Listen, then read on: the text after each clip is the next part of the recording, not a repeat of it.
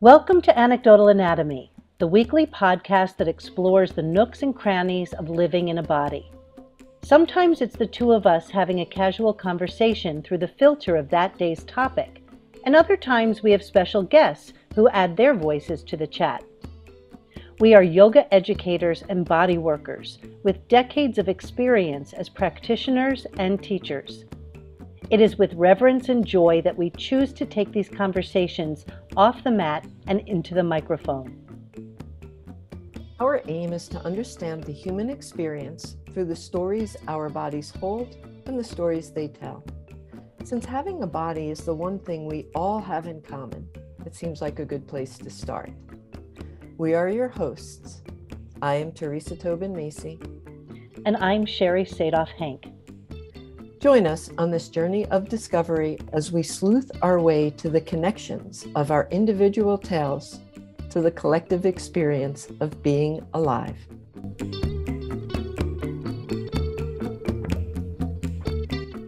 So it is episode what? 33. 33. Wow. Magical number. Let me see what that actually means. Yeah. The book.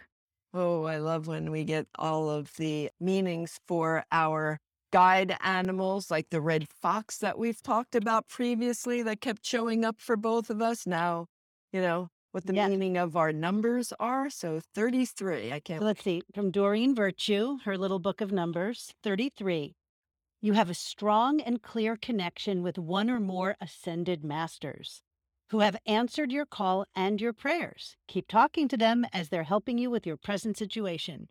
Thank you, ascended masters and angels and all the unseen forces at work on our behalf.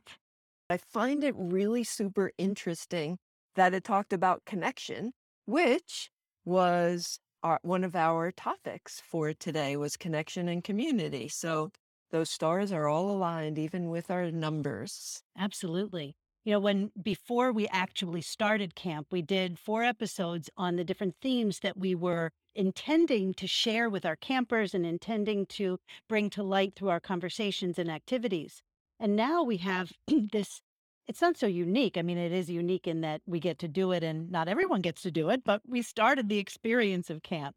So now we get to take those themes that we planned and we get to talk about what actually happened. There's this chasm between intention and outcome, anticipation and what happens. I'm always telling my kids that anticipation is the hardest part of anything, because once you can kind of get over this, expectation of, whatever you think might happen, the actual thing is always different.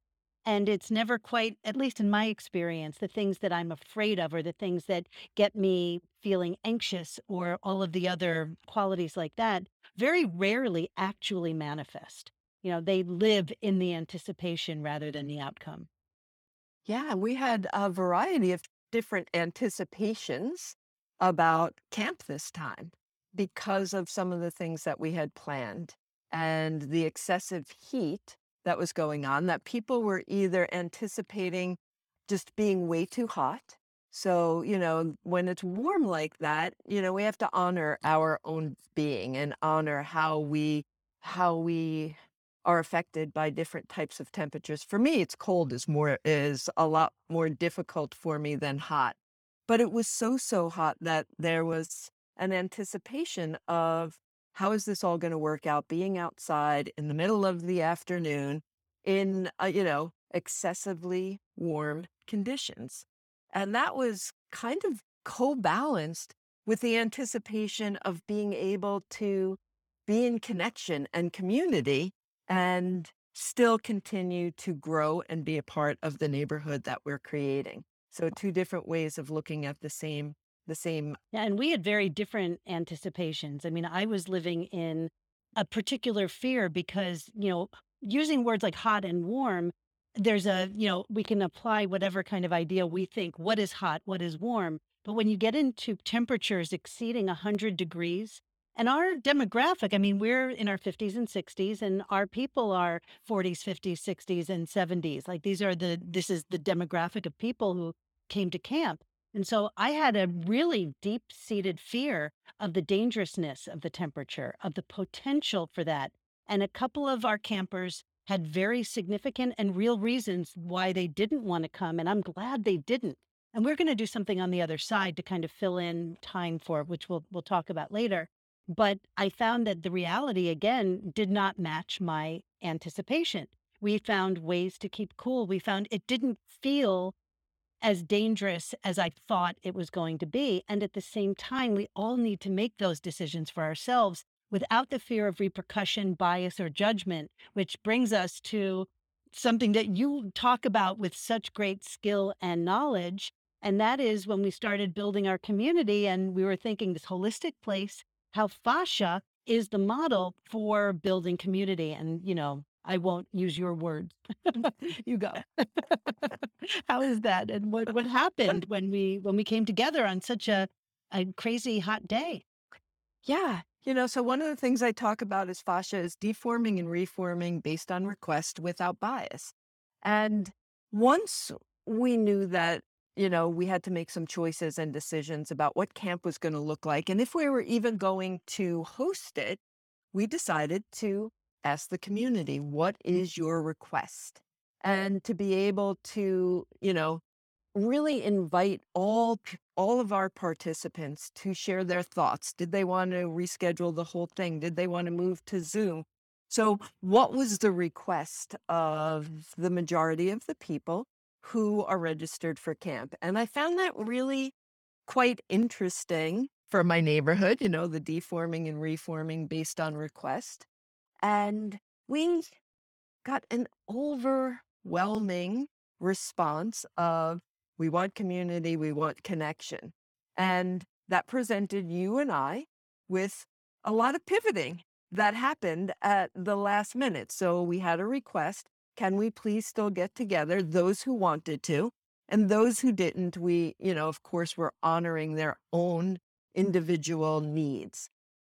So we started to pivot and make different choices. For instance, let's talk about the elements like fire and water. Well, we were going to sit around a campfire and eat gluten-free vegan s'mores while telling stories. But imagine building a fire and on a day that is sort of exemplified by fire. It felt like we were, there's that fireball in the sky. Whoosh. Mm. And how do you cool fire? Water, right? So we made a little pivot and we said, Mother Nature has already provided us with the fire element in the way of heat. So how can we balance that out? And we started planning, and boy, did we have some incredible fun. So first of all, shout out to Facebook Marketplace, because if you need anything, it's there. So I found a baby pool 1 mile from where camp is being held at an incredibly low value price. So thanks, for having that available. We brought it to camp and we filled it up with ice water and started from the ground up of finding ways to bring coolness to the element of fire. And while still honoring what it is that we had intended. So this little baby pool, it's the same shape as a campfire would be. We could sit around it. Of course, we're sitting on the ground. And I put my feet in it and not thinking that it's just going to collapse that side of the baby pool and water's rushing out and oh, but we were able to, people stepped into it when they felt like it. They could walk through the baby pool. We had a huge cooler also filled with ice water and hand towels that people could go in and wrap around their necks and put on their heads and wrap around their wrists. We had a huge hose there's this great little structure on the farm called Food for Thought Cafe. And so we tend to gather around there under the shade of a great tree. But they had a spigot there that we could put our hose there. And, we on the attachment to the hose, better than a sprinkler. It had all sorts of, ways, whether it was a shower or mist or a soaker. It had all different settings that you could, enjoy yourself moving through. And we did. And we did. More on that in a little while. And as adults at a camp, what better thing to add than drinking games, right? So you're thinking on a hot day, do you really want to be out there drinking? Well, we did, because everybody had ice water in their insulated cups. And the theme for camp was alignment, awareness, and anecdote. And every time either Sherry or I or somebody in the group used one of those three words, everybody was encouraged to drink their ice water. So if you're listening and you have water, if you hear us talking today and say anecdote, awareness, or alignment, or even anecdotal anatomy, all the A's that we can possibly come up with, don't forget, take a nice long drink of water. It's still hot out there. And hey, man, if you have something other than water, that's your business. We're there no bias here at all. It was, in 1988, I did an archaeological dig in Israel, and one of the things they told us was, if you're thirsty, it's too late. Drink, drink, drink, drink, drink. So I was joking around with them saying, if you're getting dizzy, it's either that you're not drinking enough or there's something other than water in your cup. That's okay too. Yes. That's okay too. Mhm. But we laughed and we had fun. And the feedback at the end, and we haven't gotten to the last activity, and I'm kind of holding on to that one, was that people were comfortable. And they had, we kind of talked to the community and said, please keep communicating with us. If you find that it's too hot, let us know. We can, we can leave a little bit early. If you have a need that we haven't anticipated, please communicate that with us. And in any way that we can, we will make that come true. But with all of the cold water that we had available for putting on the body, stepping into, or putting inside, we were able to stay for the entire 2 hours and really just continue deepening our relationships and our connection with our neighborhood. And I'm glad you said neighborhood because we started this season with being architects of this holistic place, of creating this neighborhood where, we would be able to kind of build from the values and pillars that we feel are important and of value. And so camp became a live program, a live experience that gave us an opportunity to put some of those pillars into practice and to see what it looks like to actually create a 3D, animated live experience, a place where people are magnetized to because of the pillars, because of the values, because of the activities and practices. And so, I don't think it's much different than, areas where you flock to or that you're magnetized to because of the energy of the place. And so we haven't abandoned our roles as architects. We're actually putting that into practice through this camp experience. And I got to say, it has been extremely gratifying to see community in action. We're coming off of this pandemic where we've been asked to isolate, and for good reason. I have absolutely no issue with, when there's an acute situation, having to respond with, doing what needs to be done. And, the fallout after that, whatever, we could have that whole other conversation another time. But as someone who's always sort of been an extrovert, I've discovered through that isolation that I'm actually, I think, an extroverted introvert. And I probably have many different combinations of those two words at any given time. So again, it's not an either extrovert or introvert. It's, whatever. And I don't mean for the conversation to move in that full direction, but only to say that after a time of isolation, of seclusion, the basic need for humans to connect becomes magnified. Whether you're someone who prefers seclusion and alone time or not, there's still this basic need. And so when we put that question out based on the potentially dangerous heat, and that, we had a few people who were not going to be able to attend anyway. We had a few people who responded to the heat because they had very real reasons to. And then the rest of the people were like, fuck Zoom, fuck any more virtual things. We want to be in person. And so we did that. We created the opportunity to gather even within this heat, but it also gave us an opportunity to look beyond camp and say, you know what? For those who've missed and for those who, may not, we still want to sit around a campfire, eat gluten-free vegan s'mores and tell stories. So we get to do that. We get to do that after camp, maybe in the autumn when the weather gets a little bit cooler and we can actually enjoy the element of fire when we are in a different temperature. So I just found all of that really exciting to see our neighborhood, to see our holistic place in action. And that the campers, I mean, we had one camper who brought cut up watermelon. We had another camper who brought battery operated fans and other things that she had in ice water that we could put around our necks. We have the people who gather have stories of their own that are well, we all have stories, we know this, but that we get to learn from, and that it's not, a didactic experience where Teresa and I are up there teaching people. There are teachings and there is learning, but it's happening in communion. It's happening.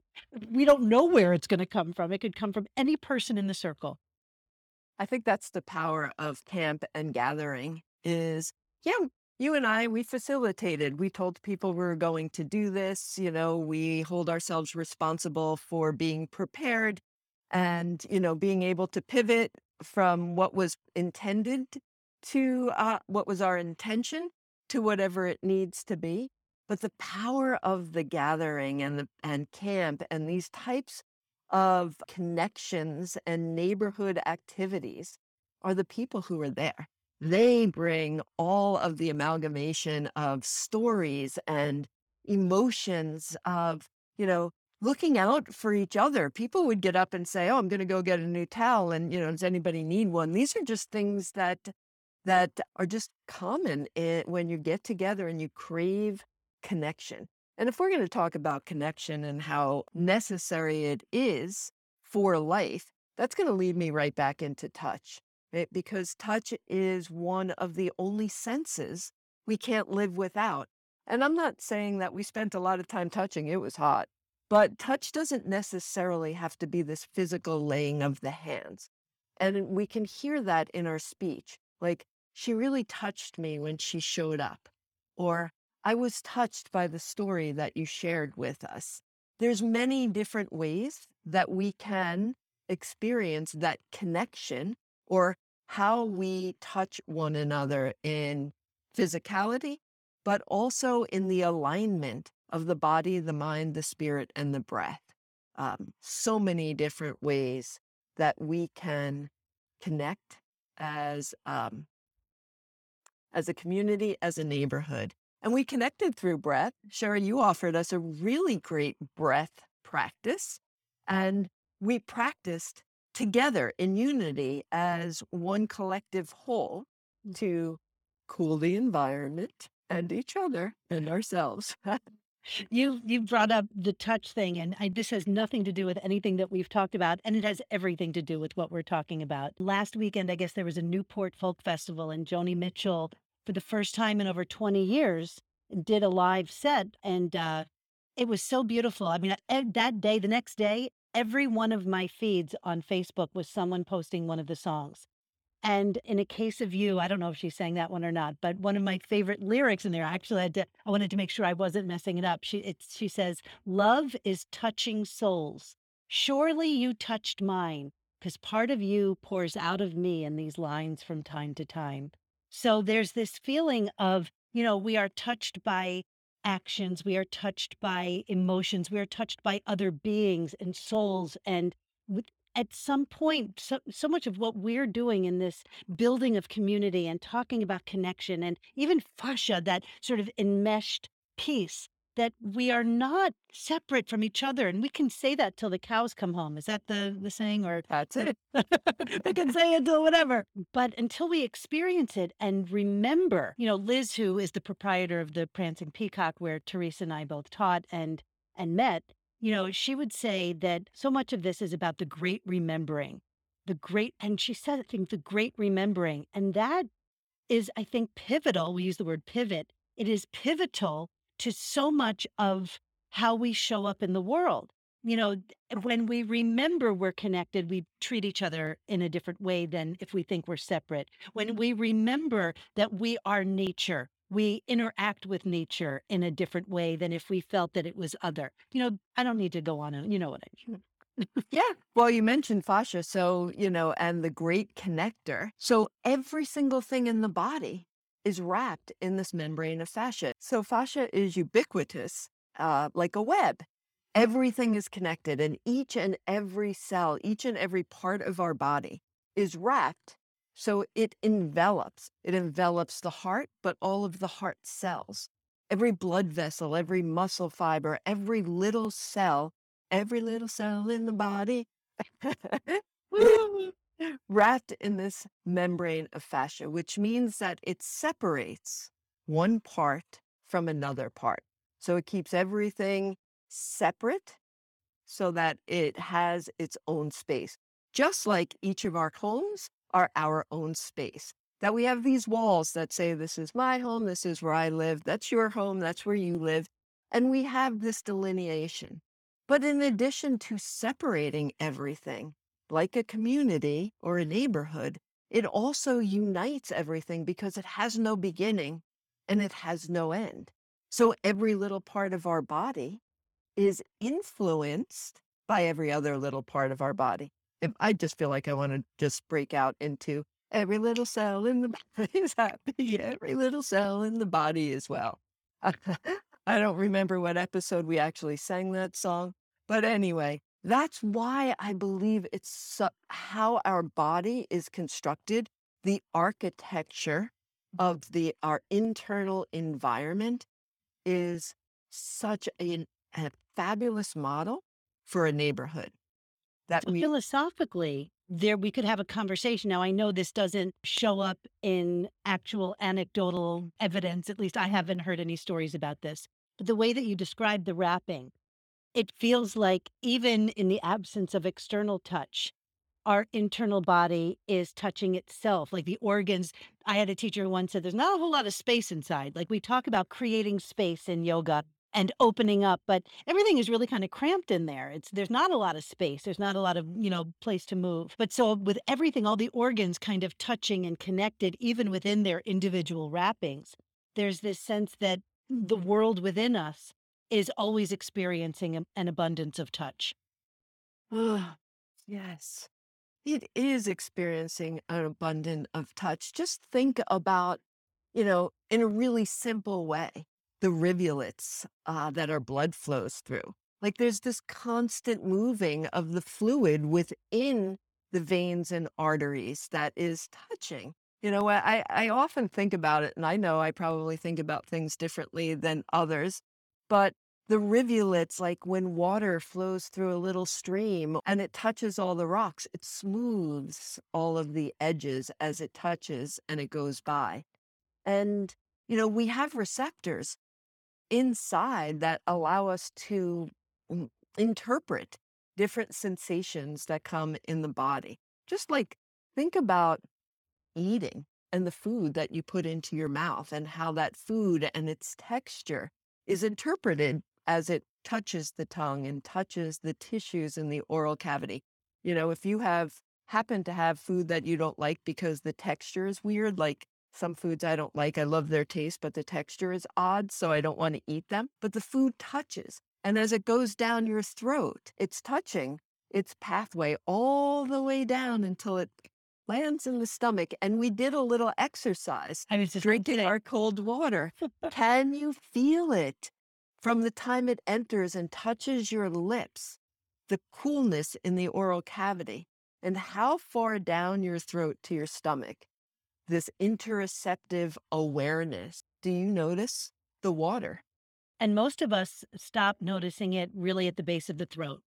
I know that if I'm hungry and my stomach is empty and it's growling, I can have an interoceptive experience of where my stomach is. I have that. It almost gives me a proprioceptive idea of where it is in space, like this actual physical organ in space. But when I eat or drink, I lose all awareness, drink awareness, and alignment and anecdotes, drink, drink, drink. But I lose a sense of it once it passes that little softness at the base of my neck. And, unless again, if my stomach's empty and I can feel it like drop in, but that's rare. So I found that really interesting that how often we move through our days without the awareness of what's going on inside our bodies. We can kind of see outside. Anyone else kind of, get lost in this idea of living behind your eyeballs? I sometimes get lost there, this perspective of looking out into the world from behind the eyeballs and, how that changes things. And I'm going to digress a little bit here. If you've ever taken a selfie in front of a mirror, but like the selfie with the camera facing your face, and then you turn it so the camera's away and you take a picture of yourself in the mirror, that kind of selfie. I don't know if you've had this experience, but the selfie when the camera is facing toward me, I always like less than the selfie I'm taking of myself in the mirror. There's something about the reflection looking back that is different to me than my perception looking out. But that may be a whole fucking season. I don't know. Like that pilling behind the eyeballs. But so then I think of eyeballs, and are eyeballs organs? Were they, what are they? They're sense things. They're Yeah, water. They're not really, there's the muscle behind the eye.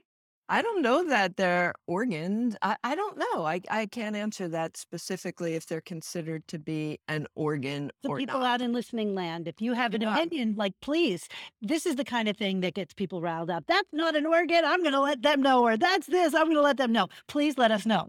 We want to know. And we're going to Google it right after this. But this idea of feeling or knowing or relating in some way, because in this idea of community, it's all about relationships. And so if our relationship to our bodies are limited to what we can see and touch from the outside, we're missing a whole mysterious landscape. And I don't know that it serves us to like hold on to that too tightly. Like I think it's probably a good thing that we're not living inside our organs constantly. But as an exploration, as a curiosity, you definitely brought that up for me at camp.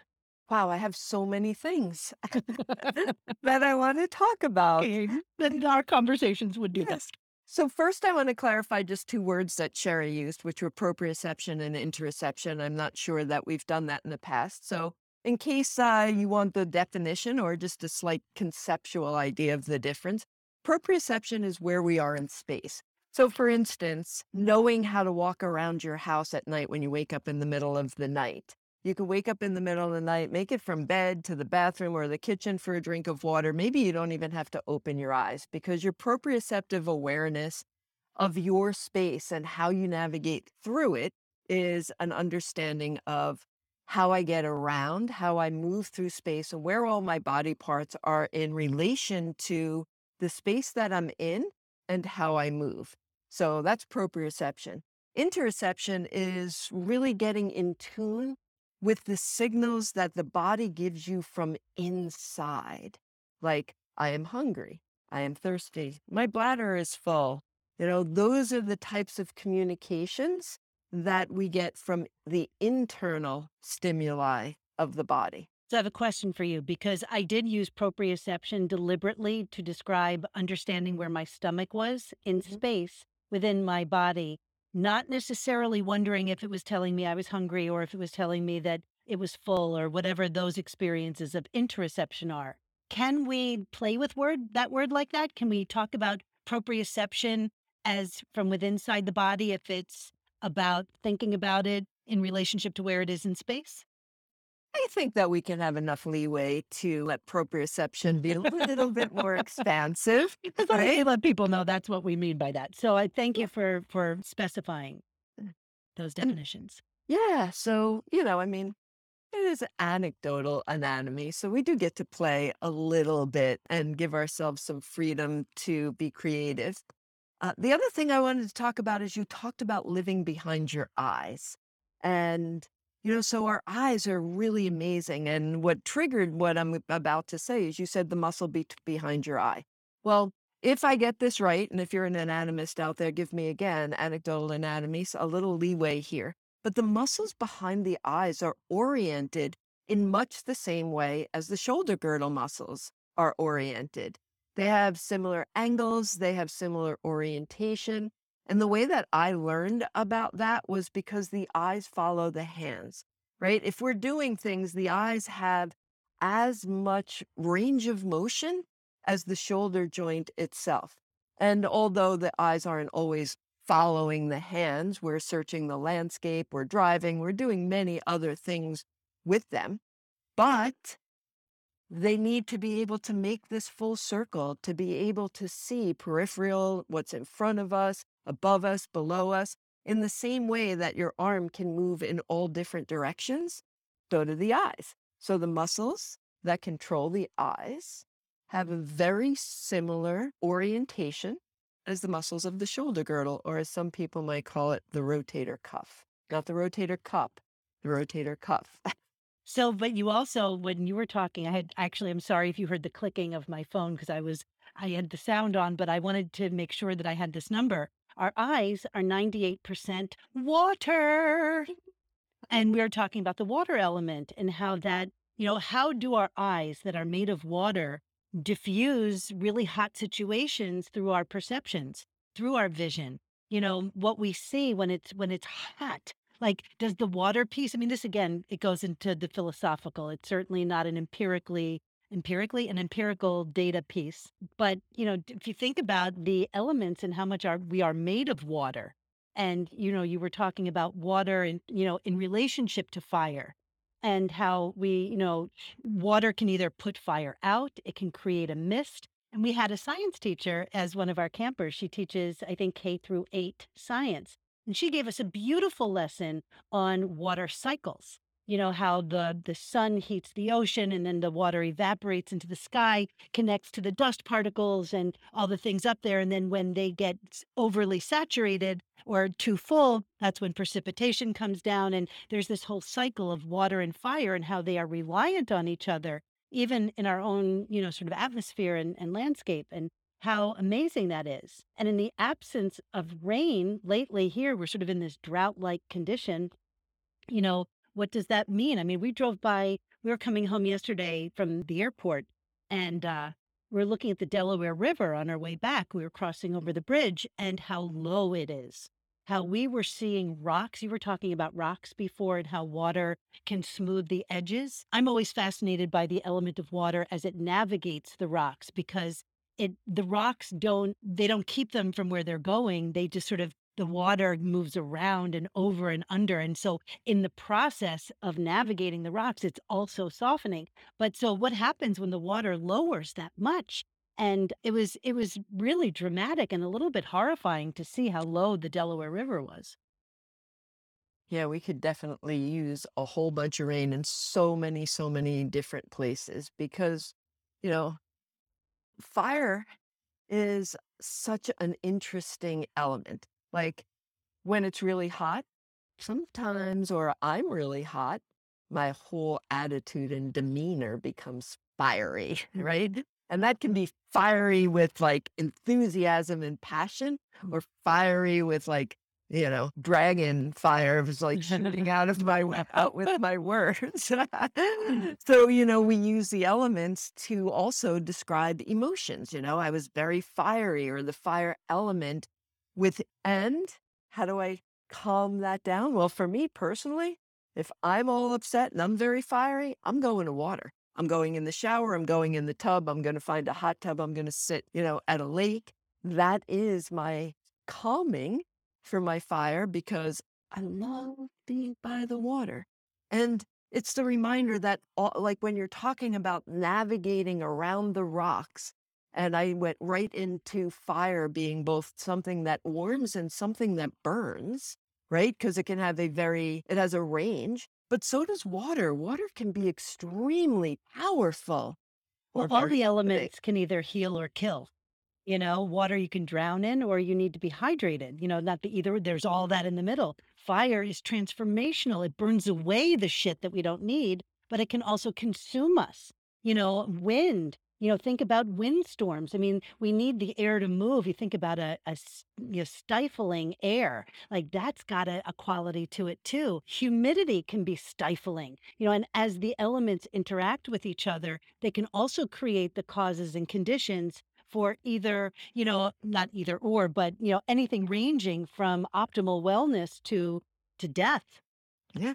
Yeah, because we had fire and water. We had the heat of the sun mixed with humidity, which just makes it hard to breathe and, you know, can be a difficult time to be outside when the air gets thick and still, like, with the heat, the water, and then the lack of air. So I love when they all blend into a nice spring or autumn day where the air is a little cool. There's a tiny bit of water. There's a crisp air going through, and the sun still feels warm on my face as my feet touch the earth. I feel that way walking along the shoreline. You know, I love the water too. I'd rather be on it or by it than in it when it comes to oceans and lakes. I mean, I'll walk in. I love being in pools and hot tubs. Like there's so many different ways to kind of interact with water. But one of my favorite things is walking down the shoreline because the sand has the earth element, but it's not solid.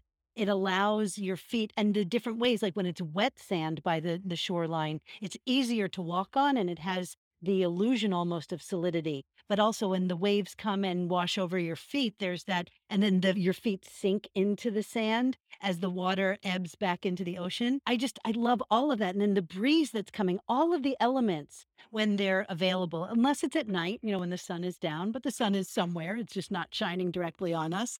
But there's something really the integrity of that moment of walking on the shoreline where all of these elements find harmony is really quite amazing. So I love the shore. Well, first of all, you get an exfoliation too if you're walking on the sand. But on the other side, you mentioned your feet like sinking into the sand. And I went out one day and just played with the Warrior series. We did the Warrior series you did the Warrior series as part of camp. And I went out and my feet would sink in.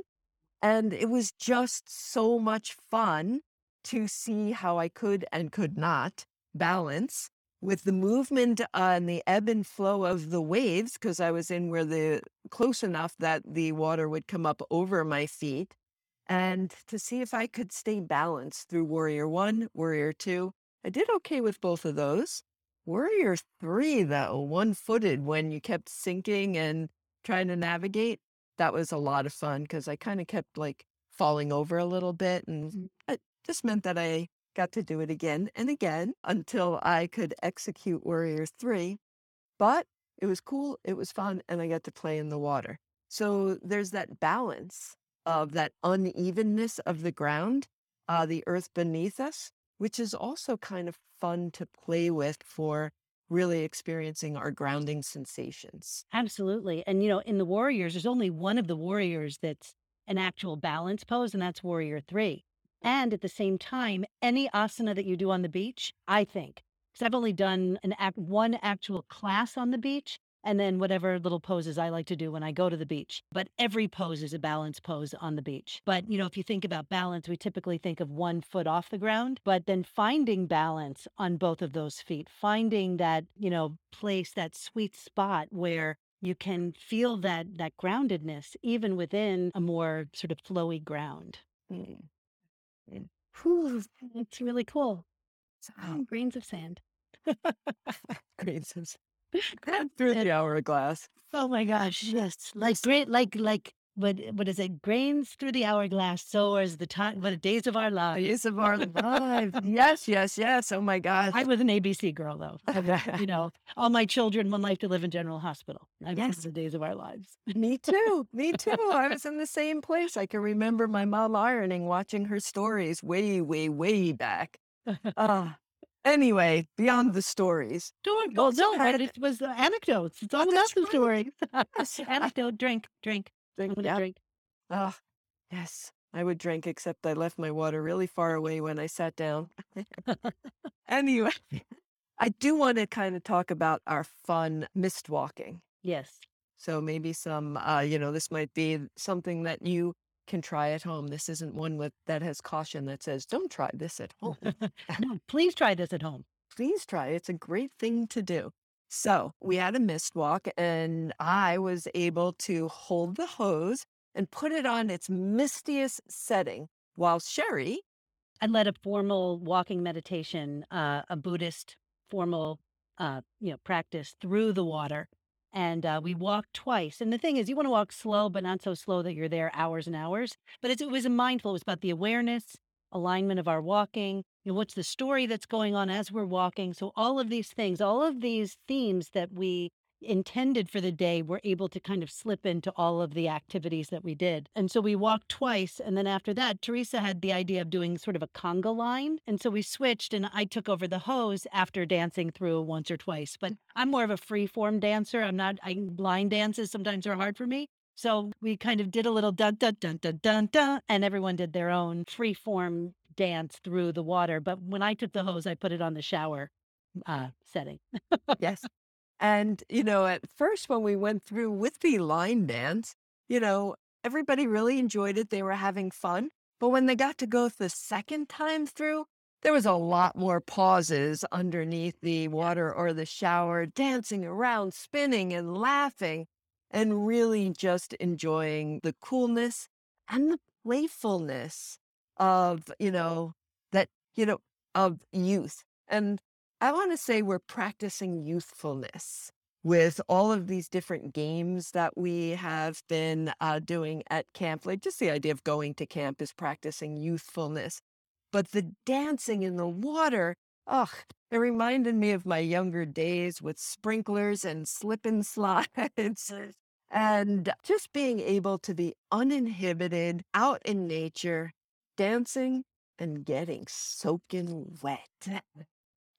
Yeah, and then eating. I mean, we instead of doing our s'mores, we had salty chips and pretzels, and like we said, one of our campers brought watermelon in. So we sat around and we concluded with we had given everyone sort of an opportunity to think about it beforehand, but to come up with a story to tell. To, as we sat around the pool and we're eating our salty snacks, holding on to whatever precious water we could. And it was really, really interesting. I mean, a couple people opted not to tell stories, kind of like opting not to come. The community that we are building, this holistic place that we feel so strongly about, requires that you take care of yourself too. You do that. There will be no judgment. There will be no, repercussion for not participating. In fact, not telling a story wasn't not participating, but it was actually participating more fully by listening. There was a presence that was a little bit different. And I will say, just from my own perspective, because when you're waiting to tell a story, you might be listening, but there's still going to be a piece of you that's rehearsing the story you're telling. Am I going to say this? How am I going to? Maybe not you. Maybe this is just me. But if you resonate, great. If not, I intend to listen 100%. But if, when you're in a circle and people are, you're like two people away from my story, yeah, I'm going to be thinking about, well, how am I starting this again? What am I going to say? How am I going to say this? And, whatever default settings happen, they happen. But I did notice in the two campers who chose not to speak, that there was a full sense of presence of listening. There was nothing else impeding their presence. And I think that's just something interesting to be aware of. Again, that's awareness. How do we read the room? Teresa and I talk a lot about, what when we've had guests, what's your TED talk? Well, mine would be reading the room. It's a spiritual guide to being human, but that requires an enormous amount of awareness. And until I can kind of play with that and practice that more, that awareness piece, my TED talk is still in construction. My TED talk will be about touch, and it's still under construction as well, but it'll show up someday, right? Someday you'll hear it. So I want to talk about that story a little bit more detailed, and I think I'm going to use that as my offering for today. Was the same story that I shared, and a little bit more detailed. So the prompting that Sherry had offered prior to camp was, and when we chose to tell stories, was to think of a story that you tell all the time, a story that you've repeated to a variety of different people, and see if you can tell it differently. And I think that's such an important part of uh, anecdotal anatomy. Okay, you can drink because those are both A's. Science and stories. And the story, in season 2, when we talked about embodiment and how we tell ourselves a lot of stories, and sometimes they get stuck in our body, they get stuck in different places. Our memories are housed within our body. And how do the stories that we tell influence who we are today? So I'm going to share the story that I shared as part of my practice for today so that you can really get more than just an explanation of what this is. And maybe how the story has influenced part of your personality. And can we change the story to change the way that we interpret any given situation? So this happened probably when I was 6 or 7. So a long time I've been telling the same story in the same way. So here we are at dinner at my house. I have 7 brothers and sisters, and my dad brings home Dunkin' Donuts. That means that there's 12 donuts at a table for 10 people. So we all get our favorite donut. And of course, now there's 2 donuts left. And Dad is going to have one of the extras. But the extra donut that was there was my very favorite donut.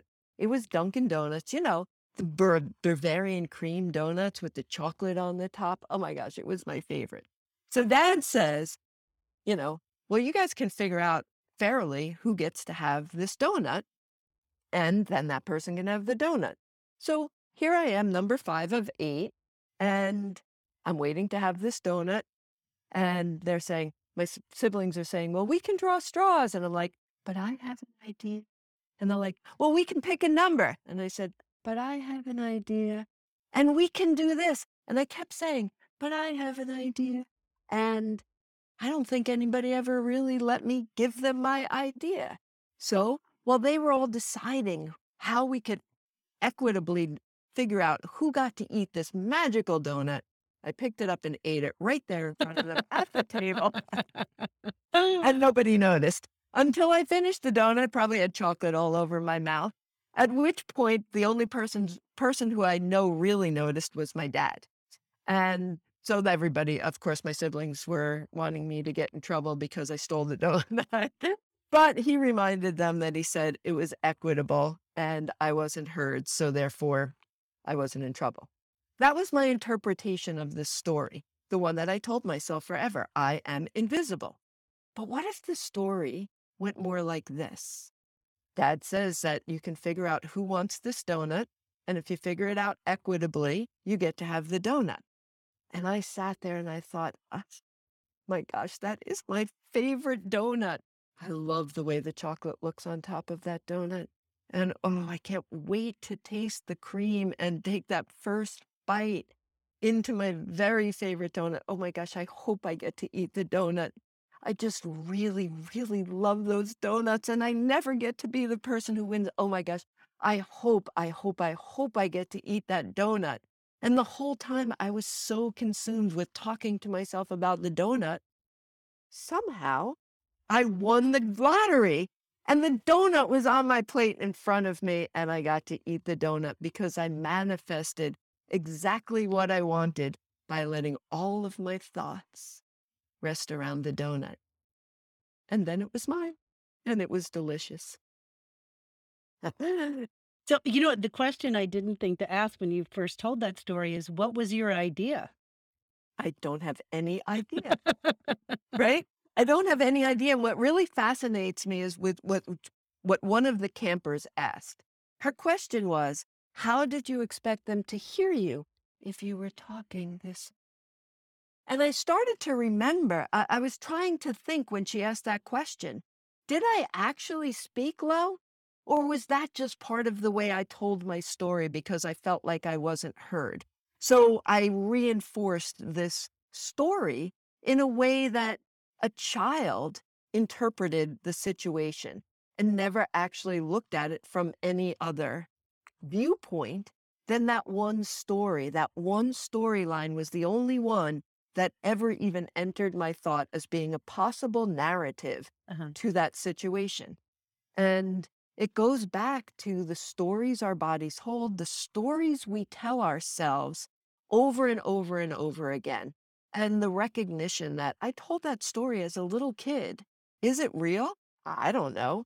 The memory is start- so written. Did you start telling the story, or did you hear your parents or one of your siblings first tell the story and then you ran with it? That's a really good question because I don't know the answer to that either. But I did ask with my mom, I was like, did this actually happen? Mm-hmm. And she said, yes, it did. So whether I remembered it or I heard them retell the story, I'm so young. It was when I was so young, I don't really remember. But it made me feel, and I was telling myself a story that I was unseen. Mhm. And that's a story of my own making. Yeah. It's a story I made up about, or I heard about this situation, and then latched onto it in only one lens, in only one version. Mm-hmm. So going back to that embodiment of our thoughts and the way we process our life with these different stories. So I loved your prompt with All this to say, I loved your prompt of coming up with a story you've told over and over again and finding a different way to tell the story. And that was only one prompt. I was tell any story you want, but if you're going to tell a story that you've always told in the same way, find another way to tell it. Because I didn't want to limit the stories people were going to tell, but I wished you would have started the circle because it was what an interesting exercise to do just that, to just pick a story that you've told over and over again and retell it in a different way. Because I know I default all the time to telling my stories in the same way. And I used to think it's because, well, the story didn't change. It's still the story. But when you started, you said, here are the facts of the story. My dad got the donuts. There were 8 kids and 2 parents. That makes 10 people and 12 donuts. Like you really broke it down to the facts of the story and then the story that you tell yourself. So then my question is, because now I've got all these questions, the first one was, I'm invisible. Second one, you said you manifested it, but there was no sense of who you were in relationship to your siblings. The first one was you in relationship to your siblings. I'm invisible to them. Second one, it was as if they didn't even exist. You manifested this donut for yourself on your own. And so that's also an interesting retelling. And if you were to retell that story in that way over time, you've cast yourself in a different role, but your siblings don't exist in that role. Isn't that amazing how that happened, where I came into my own little cocoon of what I wanted to manifest? And in my second telling was like, I can manifest anything I want. Now, not that there's not an action in there somewhere, you still have to get that donut on your brain and into Right. your body. So I'm not saying that manifesting is magical, but I told the story the second time from a way that I felt empowered for myself. And I can kind of think that, let me think how I want to say this. It's that I gave them a role from my own viewpoint, not their role. I decided that they thought I was invisible in that moment. I gave them a role that they were playing that wasn't theirs. I assigned the after their becauses. In the second story, I got rid of all the after the becauses. This is what my siblings are doing. This is what they're thinking. This is how they're acting. And without giving meaning to what they were doing. And honestly, I don't even think in the first story that I remember anything other than one simple thing that I said over and over again. They weren't listening to me. I don't remember, they were talking about pulling straws and things, right? But that could be a story for kids doing anything to make a choice or a decision. Maybe I even made that up. Who knows? Well, the But power of story. It's the power of story to, if we're retelling our stories in an effort to heal old wounds, then it could be like a story based on reality, not the actual reality itself, because how do we actually get back to what that reality itself was? So when we hear like, fictional nonfiction, the sort of what fictional history or whatever those designations are, that if the intention of telling the story is to heal, then I think that there's a lot more latitude to play with the narratives when we're looking in a different way of healing. So, for example, similar to you, when I'm the youngest of 4, I don't have as many siblings as you, but I am the youngest, and the next sibling is almost 6 years older than I am. So the dynamic was very different. And if we went out as a family, often there was no place set for me. Like there was just, they either forgot that I had a place there, or my food always came last if it came at all. Like there was just a pattern had emerged. So if it had been just one example of being forgotten, and I'm going to do that in loose quotes, then I might say, oh, that's interesting. I'm assigning all of this story. Like I'm just always forgotten, and I'm a loud person. Maybe that's why I'm loud. Maybe that's why I'm intrusive in some ways, to be seen, to be heard, because I was significantly forgotten over time. But a pattern had emerged, which gave me other data that if I'm going to go back and heal that part of my story, then I need to own the fact that it happened in patterns as almost habitual. So it wasn't a story taken out of context, but many stories that create a context. So I need to really look at that and say, they may not have forgotten me. They may have been busy. There may have been all these other after the becauses. But from my perspective, it happened enough times that I felt maybe invisible was part of it, but certainly the word I've used was forgotten. And so in order for me to heal that, I need to be real with that and say, yeah, maybe I was forgotten, but it wasn't me they were forgetting. It was that there was some other person, that wasn't a personal thing, or maybe it was. I don't fucking know, you know, but it happens enough times. It becomes part of my story. And what stories does everybody else have out there? Like while we're talking, do you have stories that are coming up in your own thoughts, things that you were told over and over again, or parts of your past that you think about and they're like, oh, this is part of my story, you know? And it can be a part of the story that bolstered you up, right? Like there are other times that I was like the center of attention because I accomplished something amazing. So what are the stories that are coming up for you if while you're listening to us? And as Sherry and I are telling the different ways that we could interpret our story or at least retell it differently, change our after the becauses. Do you have the same thing? It's all very interesting. And, no one story is the story. We're made up of a gazillion stories, in so many different ways that we've identified ourselves over time. The way I would see myself when I was, young and, maybe 10 and under is different than I saw myself as a teenager. And the stories that I would tell, they change. Maybe not the way I'm telling them, but the actual stories themselves. And so, to give ourselves a fucking break, after the because, yes. And if we're changing the after the because, it's still an after the because. We're just changing the story. And so we have some of that power. The power of story is potent and strong and within each of us to be able to rewrite as we go, but to understand what are we rewriting? We don't want to rewrite the facts. I don't think there is such a thing as alternative facts. Facts are facts. But the story piece, the part that we're making up, that's the part that we can play with. So I don't have an actual practice for you, and I'm not going to tell the story I told at camp because it came up organically. It wasn't a story that I had told many times over and over. I'd maybe told it a handful of times over my life. But what it made me curious about was as you are in community with your people, with your family and friends, and stories come up, maybe you meet someone new and it's an opportunity to tell one of your classics. You've got one in the back and you're just like, I'm going to pull this one out for this occasion. Really listen, be aware because, this week was about awareness, alignment, and anecdotes. So you're telling a story, that's your anecdote. Be aware of how you tell it. But the alignment piece, I think, is the most crucial because is it the way you're telling it today?